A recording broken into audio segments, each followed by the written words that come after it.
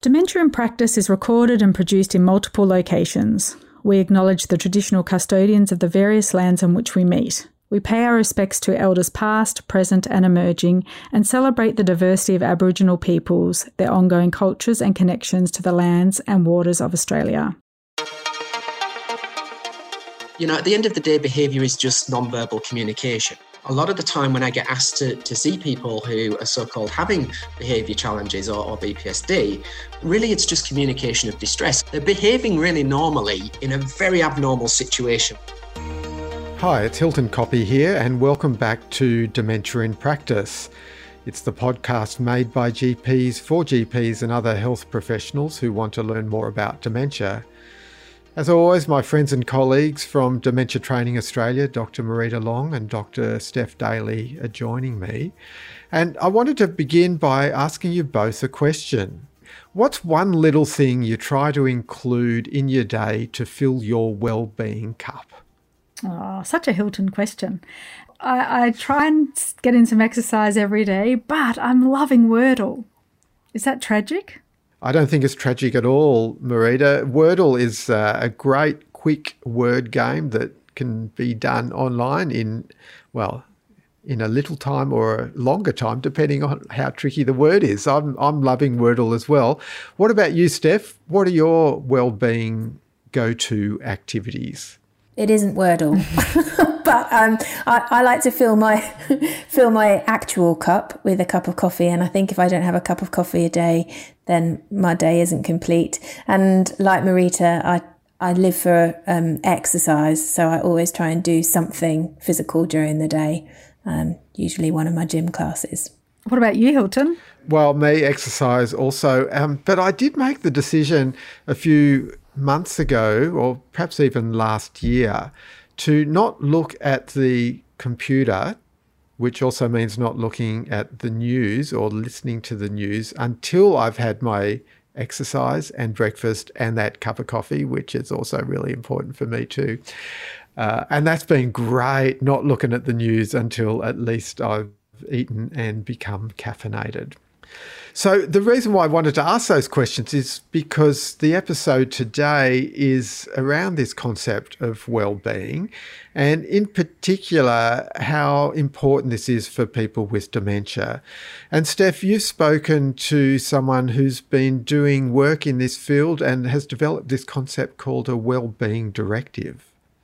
Yes, I spoke to Jason Burton, who's a dementia consultant based in Western Australia, and he has worked for, I think, over 20 years trying to help people when they might be transitioning into residential aged care facilities, and also help residential aged care facilities understand the nature of the people that are living within their environments and how to improve the quality of care that people get.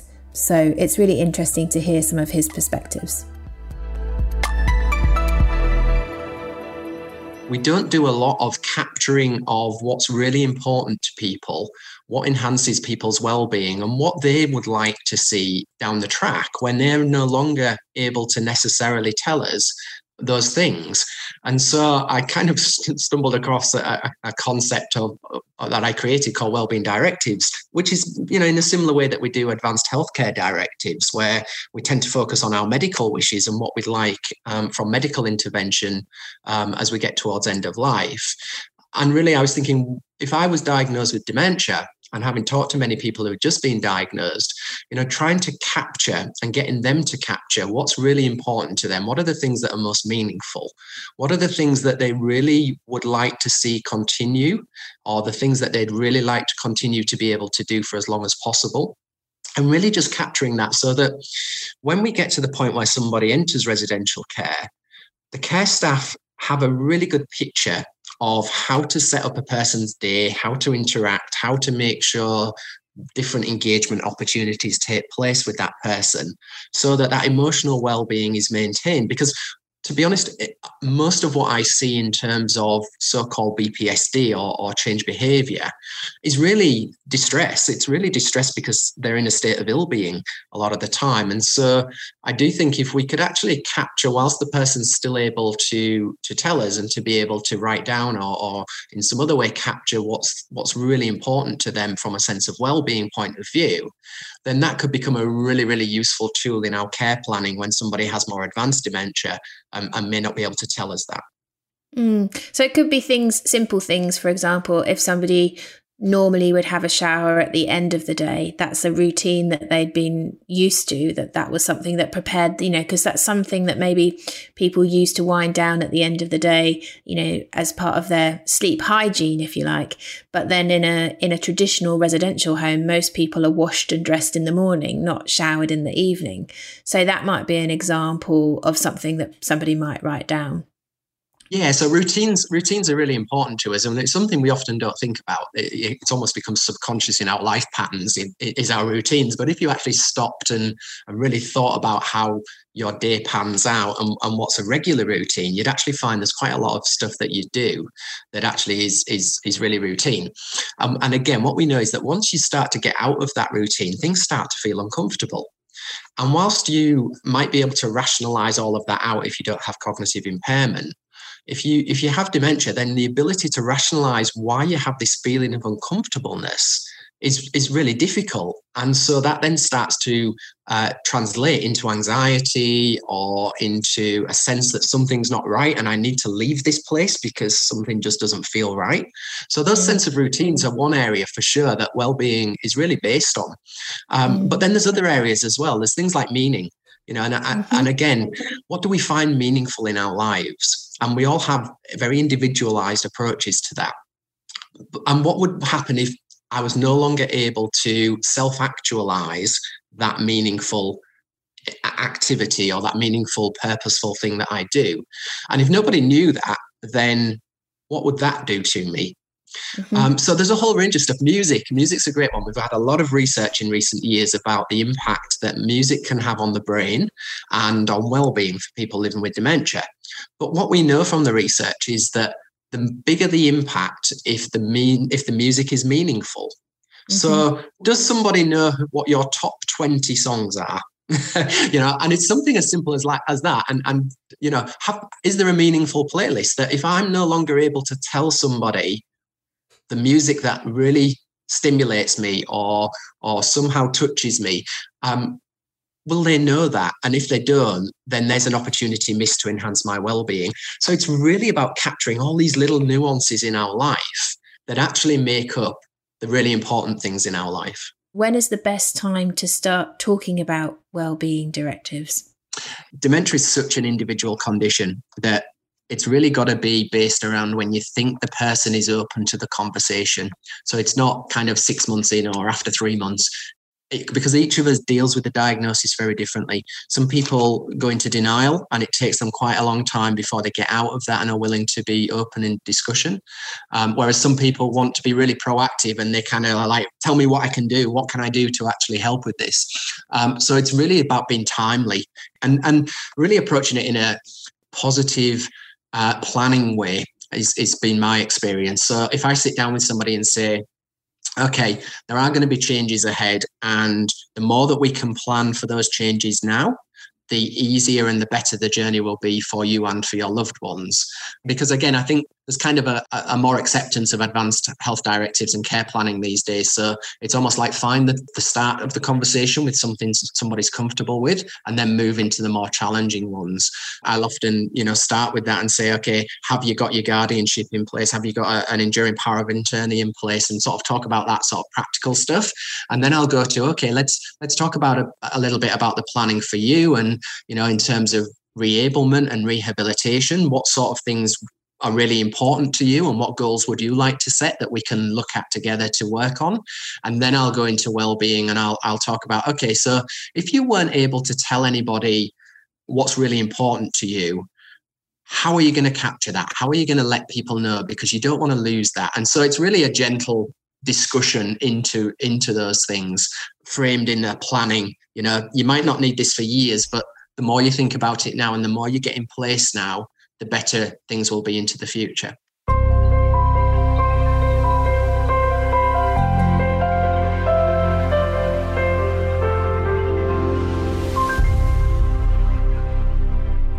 So, Steph, I'm so grateful for you finding Jason for us. It was really quite new concepts. So what were the highlights of that part of the interview for you so far? Yeah, there was so much in there, wasn't there, that we probably don't think about. And I've reflected a lot on this interview since doing it. And even for myself, routine is so important. And I know, when it's the school holidays and the kids are not at school, everything kind of gets into a disarray. And towards the end of the school holidays, I'm craving that routine again. So imagine if you can't make sense of what's going on around you, but your routine is all upside down, how distressing that would be. And I love the way that he describes, trying to alleviate people's distress and really thinking about the way that people are behaving and the way that people are reacting to their environment is a measure of distress, and then giving us some really useful tools that we can actually put in place to help alleviate that was really powerful. And the thing I love is the music, because I think everybody knows when they hear a song that makes them feel good, how it can just take you back to, I was listening the other day to a song that was played at my wedding, and it just took me instantly back to that time and made me feel happy. So to be able to ask somebody, what are your top 20 songs? What has meaning for you? And put that into a playlist so that when somebody is experiencing something that is distressing, you can actually touch them with music and make them feel reassured and comforted by that, or maybe even happy about thinking about something positive. So I found some really good practical things from that little interview there. I can see some amazing value in having a wellbeing directive, a written wellbeing directive, because we know so often what happens for patients when they enter residential aged care facilities. It's almost like they're starting out again at ground zero. They're often a new patient to a new facility with a new doctor, with new staff. And as we say, if they've got sort of no sense of their usual routine or processes or comforts or joys, it must be really difficult for everyone, mostly the person with dementia, but also the people trying to care for that person, because they don't know. So if you could hand someone over with a wellbeing directive that they've nutted out themselves, and I think it would be useful to start doing that with people before they have any diagnosis. So as people are aging, start to ask them, what other things that are important to you? What other things that are meaningful for you? And sort of start keeping a little dossier of those things so that if or when the time comes, you've kind of got this list of things that are important to the person. And I can imagine as a GP, I know we've got so much time to do all these sort of things, but talk about filling up the wellbeing cup. If I have an opportunity to talk with my patients about what gives their life meaning and purpose, I imagine that would make my day go so much better than spending all the time talking about what's causing them pain and suffering. So if there was any way that we could build that into our practice, I think it would make our job more enjoyable and rewarding, really, to find out those sort of things about our patients. Marita, both you and I had parents die from dementia, and I wonder if I can ask you to reflect on the experience for your father, if that's okay, and in particular, if he'd had a wellbeing directive, how might that have made things different for him?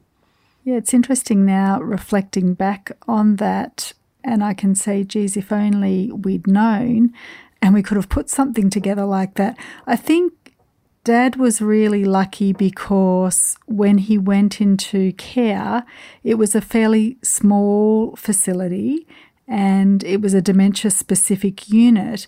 And in fact, it was a great unit. It had all those things in the environment that we've talked about in our podcast. I didn't know that at the time, but going back now, I can see that all the things that they had done to make life really the best for the people who were there. And I suppose Dad was a doctor and even in a nursing home that seems to command respect from people. So one of the things Dad did all the time was he just walked and walked and walked, and the nurses took him every day on their drug rounds, and he could walk with them, and he really enjoyed that. So it gave him meaning most days where he could get up and do what was really familiar to him. The other thing I would want to say with that as well is there are some things that for Dad really changed. So he was a germ phobe, and he would never eat out at anyone's houses, or he'd only go to, very high class restaurants because he figured their hygiene was better there than they would be at perhaps a cafe or a McDonald's. And in the nursing home, he ate everything, which really shocked us. We thought that we would have to be bringing in his food. So, sometimes things are different for people as well. It's not always what they've loved or known. Why don't we hear a bit more of your conversation with Jason now, Steph? I often say to people living with dementia, when you're developing these well-being directives, think about not just what it is, but the detail of it. And by that I mean, let me give you an example. So I could say, it's really important for me that I have a cup of coffee in the morning. Okay, now that's great. But if it's a tea trolley that comes around with a cup of instant coffee in a plastic mug, which for me would be unacceptable. Exactly. Same here. So that's not what's going to enhance my well-being. What's going to enhance my well-being is a really nice cup of cappuccino made with almond milk, served in a proper big ceramic mug, ideally sat in the garden if I could be while I'm having it. So, it's not just about the occasion, but it's about the detail often. And it's the detail that often makes things meaningful to us and therefore enhances our well-being. Mm-hmm. I think the same thing happens with advanced care directives as well. I mean, they get filled in a quite superfluous way sometimes. And actually, it's about the detail that you write in there. Until you start thinking about it, you don't realise all of that structure around your day that isn't, like my day wouldn't be complete if I didn't have a cup of tea first thing in the morning. Yeah, and it's really surprising. We kind of laugh and we go, oh, yeah, that's, almost as if that doesn't really matter too much. But I tell you what, when it's not there anymore, and when not only that's not there, but everything else isn't there either, then that's when we see people in great distress. And, at the end of the day, behaviour is just non-verbal communication. And so a lot of the time when I get asked to see people who are so-called having behaviour challenges or BPSD, really it's just communication of distress. And when you look at their life, they're behaving really normally in a very abnormal situation where a lot of this stuff has been removed. And I think if any of us had this stuff removed, we would struggle and we would suffer and we would communicate that we were suffering. Yeah. I mean, it comes down to even, like the smell of your home or the familiar people that are in your home, the familiar voices and things like that. So if that's all taken away, as well as the objects that you had around you, all of that, there's so much more to just the daily routine, I guess, is what you're saying as well, isn't it? Yeah, absolutely. There absolutely is. And I always say, a lot of the time I walk into residential care facilities and I see people and the first thing they say to me is, I want to go home. Okay. And I say to the staff and I say to the families, home is a feeling, it's not a place. And so when people say to me, I want to go home, they're really telling me something. And it's often they're telling me this place that I'm in has no feeling of home. And by that, I mean familiarity in routine, familiarity in people, familiarity in objects, things that are meaningful, that are happening or that I can actually do. All of that stuff is missing. And that's why people stand at the door banging and saying they want to go home. So the big challenge for us in residential care is to somehow find ways to understand what that means for a person and then actually start to put that in place for the person. And that's actually a major culture shift. And that's why it's hard work and it takes so long. But I always say start simple. And again, for, if you're a GP and you're working with somebody living with dementia, start simple. And I always say, write down the 3 most meaningful things to you and start there, because sometimes it can be hard to get started with this stuff. I think that's one of the challenges I've certainly had when I've had that exact same situation. Well, a lady who wants her parents to come and pick her up, it must be time for her to go home. And I've tried to get everybody engaged in thinking about what's meaningful. What does this person enjoy doing? How can we set up a routine for her so that she feels more relaxed, and almost a bit of mindfulness in that, associating that happy activity with feeling calm and relaxed and comfortable. But it takes a lot of motivation from everybody involved in that person's care to get on board with that. And that's both the family, the care staff, and the person themselves as well, to really take that forwards, I think. And it can be quite a difficult task, or I've certainly found it a bit challenging. Yeah, it is, because we're asking people to change cultures. And that's, I think we're not used to necessarily doing that, particularly in residential care. And so we're actually used to being quite institutional still. And whilst we've kind of beautified and made the buildings look better, really when you sort of strip away that veneer, we're still quite institutional. And so we follow institutional practices. And if there's one thing institutions struggle with, it's individuality. And so, as soon as somebody doesn't fit into the routines or the environment or the way we do things, and they start to communicate that distress that they're feeling because they don't fit, then it becomes quite challenging for us, because we're not used to then changing everything that we do or the way that we think in order to accommodate their needs. And really, again, it's the essence of person-centered care as a philosophy about an acceptance that there is individuality in everybody on the dementia journey, and that we have to be very individualized in our approach. But our systems and our environments and our staffing and our training and all sorts of things tend to lean towards institutional care rather than individualized care. And I know as a general practitioner, we often get called in for consults to kind of assist with managing some of the behaviours that you're talking about. And traditionally that's been with the use of medications in the past, but now there's a real move away from that and trying to identify what the triggers might be. I wonder whether you have actually had much to do with the GPs that are looking after the people living in, is there much kind of multidisciplinary care or kind of a multidisciplinary action in that respect, or is the GP still kind of called in just for the medication side of things? It's very varied, I'd have to say, across different environments and different communities. So I'm working quite closely with GPs in some communities and not at all within others. And it's kind of a shame, because I do find that where we can work together and we can look at, because again, there's lots of triggers and there's lots of things that could be going on for a person, and some of it's physical and some of it's medical and clinical, and a lot of it's social. And so I like to work with the GP where possible to look at, because often by the time I meet somebody, they usually have already gone through that initial stuff. And so they're usually already on risperidone or something else. And so part of trying to, I guess, reduce the use of those sorts of chemical responses is working with the GP to look at, well, what else can we put in place? What else might be triggering this? What else can we find? Have we done adequate pain management? Have we looked at delirium? Have we looked at infections? Are there any blood disorders we're not picking up on? What's the effect of the risperidone or whatever medication's being given? Is it actually a positive effect, or is it actually causing more problems, which is often the case? And then how do we go about actually reducing it, getting the person off it, but helping the team with that as well, because they've been put on it for a reason. And if we don't address the reason, just taking them off the drug isn't going to help, because the team will be back ringing the GP again saying, oh, Mrs. So-and-so is doing this and we really need you to come and look at her. So the multidisciplinary approach is definitely better, and where I can work with the GPs, we do find we have much better outcomes.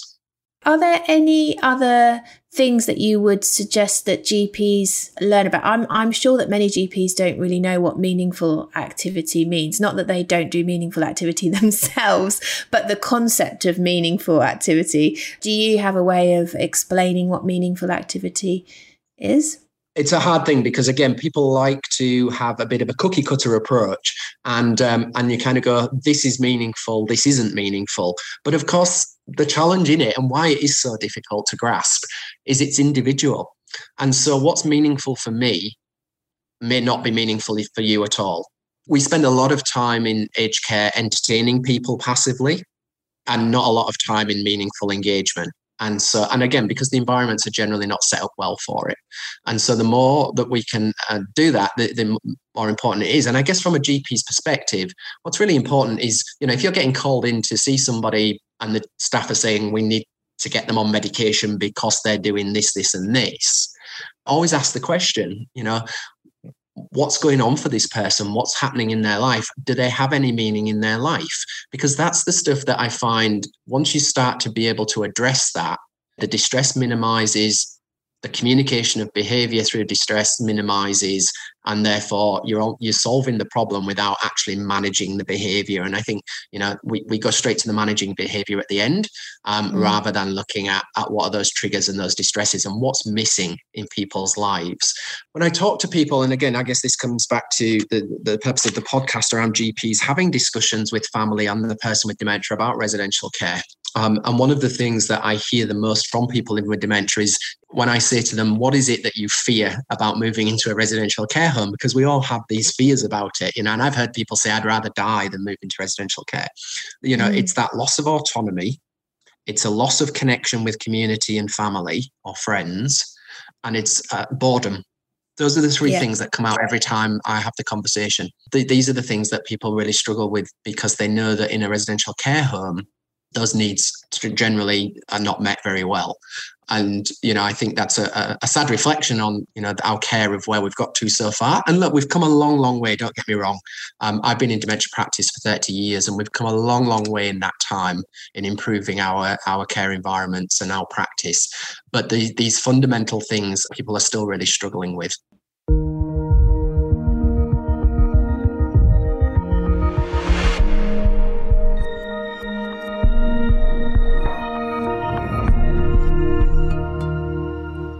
Like always, I was struck by so many things that Jason had to say during that interview.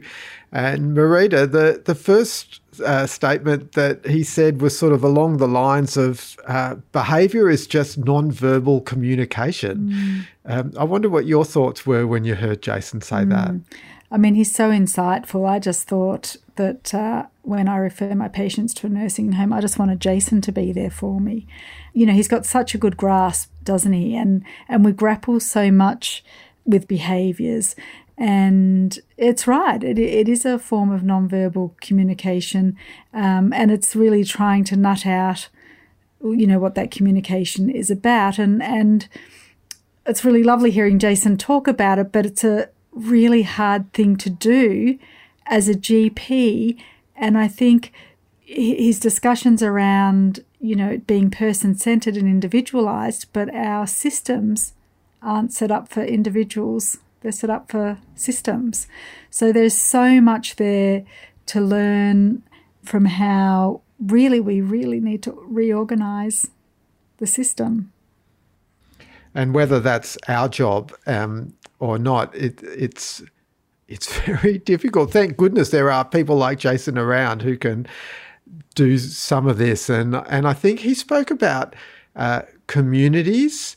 I think he was talking about residential aged care facilities, but he spoke of them as communities. And one of the things that got me thinking when he said that was that in a community, everyone does their bit. So as a GP, we've got our role, but there are so many other people who can help with things like this.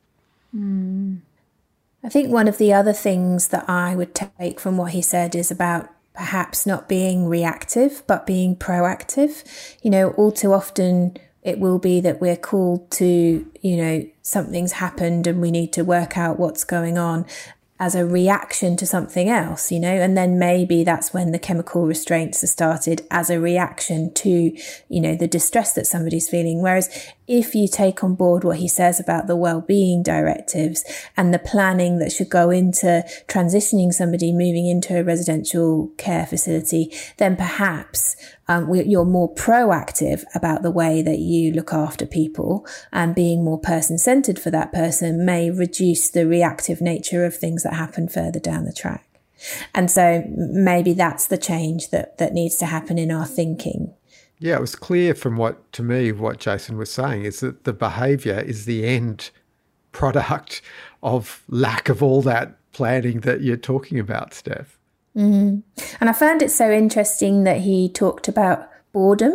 I don't think I'd really thought about it. I had kind of imagined when I might be in a residential facility, I probably wouldn't find some of the activities that I see going on as being stimulating for me. I had thought about that, but I hadn't thought about it in terms of why somebody might be exhibiting some distress is because there's not enough meaningful engagement in activity for that individual.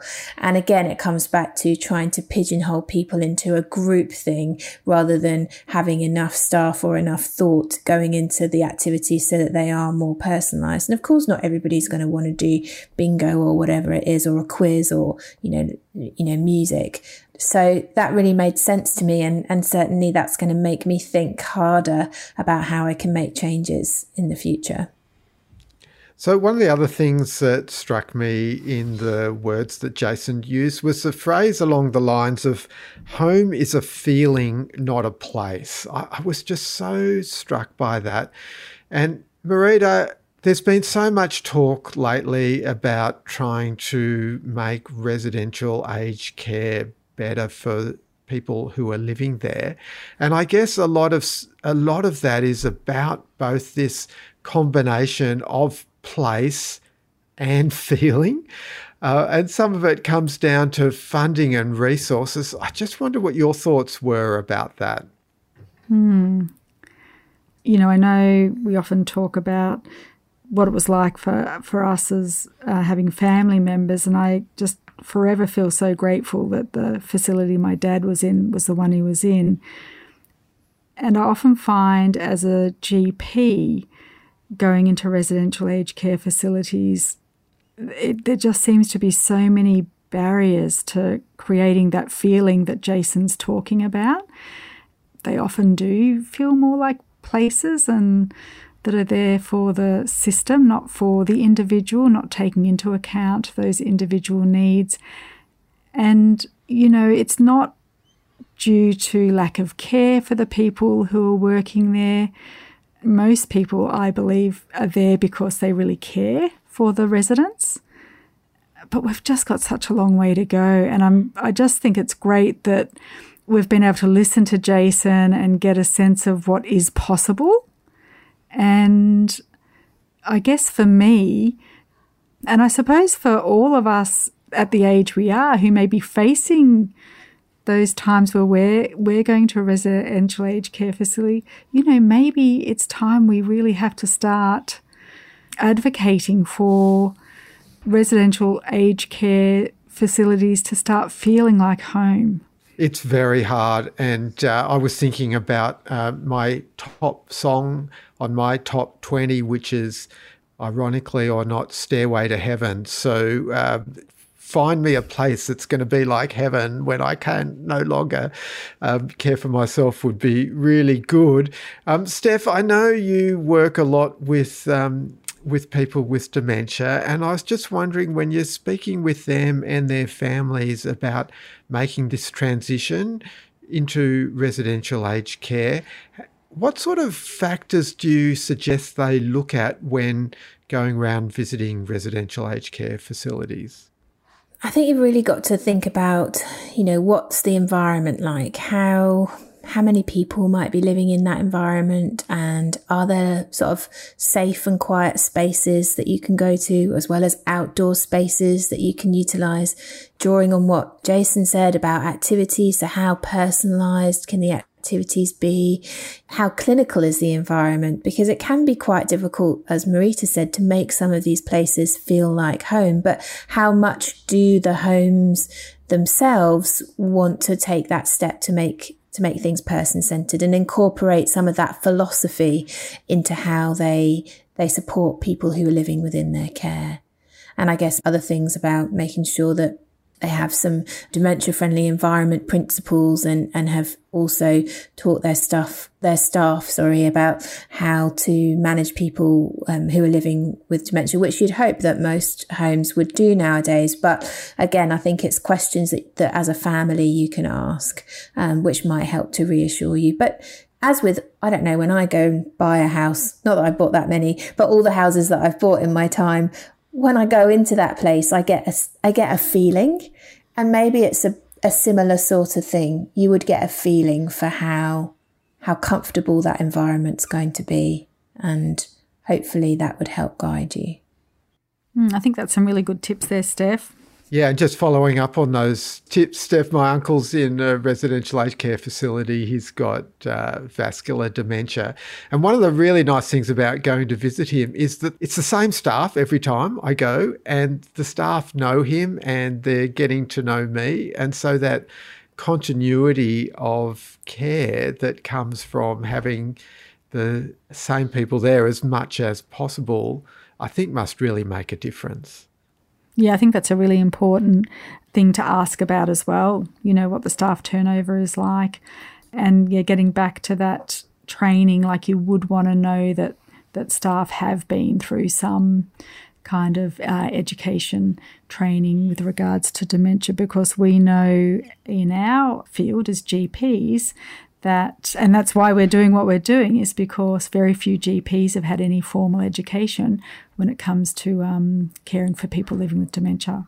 Speaking of formal education in the field of dementia, in the next episode of Dementia in Practice, I'll be speaking with a clinical neuropsychologist who's got specific training in both dementia and also particularly about the importance of sleep and the positive impacts that sleep can have on caring for people living with dementia. So in the meantime, if you want more resources, head to our website, dta.com.au/GP,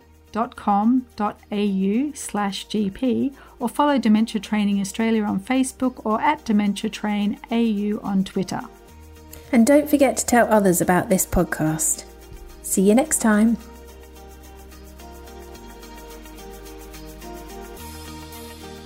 If you're a person living with dementia, or if you're a family member or carer of someone living with dementia, Dementia Australia has some great resources. The National Dementia Helpline is 1800 100 500, or you can visit dementia.org.au. Dementia in Practice is an initiative of Dementia Training Australia, which is funded by the Australian Government.